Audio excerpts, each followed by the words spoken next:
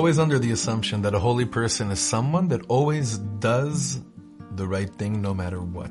They know already, they'll always do something holy. The Holy Rishner one time called in his Chassidim and said, you want to learn who a real, honest human being is? So they all said, of course, Rebbe, teach us. So the Rebbe said, bring me someone from the street. Just bring him inside right now. And they found a Yidla in the streets of Rishon, and they brought him to the Rishner. And the Rishner said, let me ask you a question. If you see 100 rubles falling out of my pocket, and you're walking behind me, what would you do with it?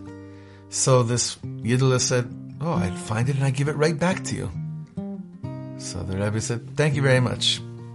Bring in someone else. And the Rebbe said, he's just telling me what I want to hear. They ask another person that comes inside. The Rebbe says, let me ask you a question. 100 rubles fall out of my pocket. You're standing behind me. What would you do with it?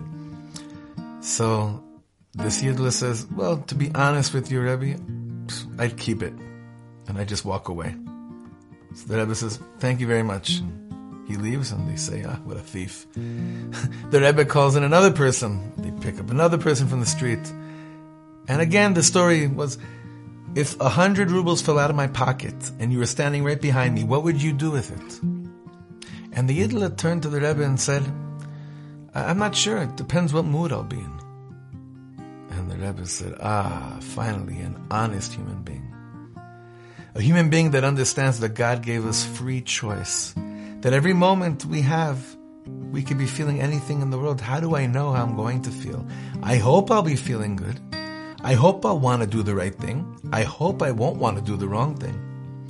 But an honest human being knows that every single given moment, everything in the world is on a scale. And it's up to our choices at that moment to tilt the scales to the right place, depending on how we're feeling in that moment.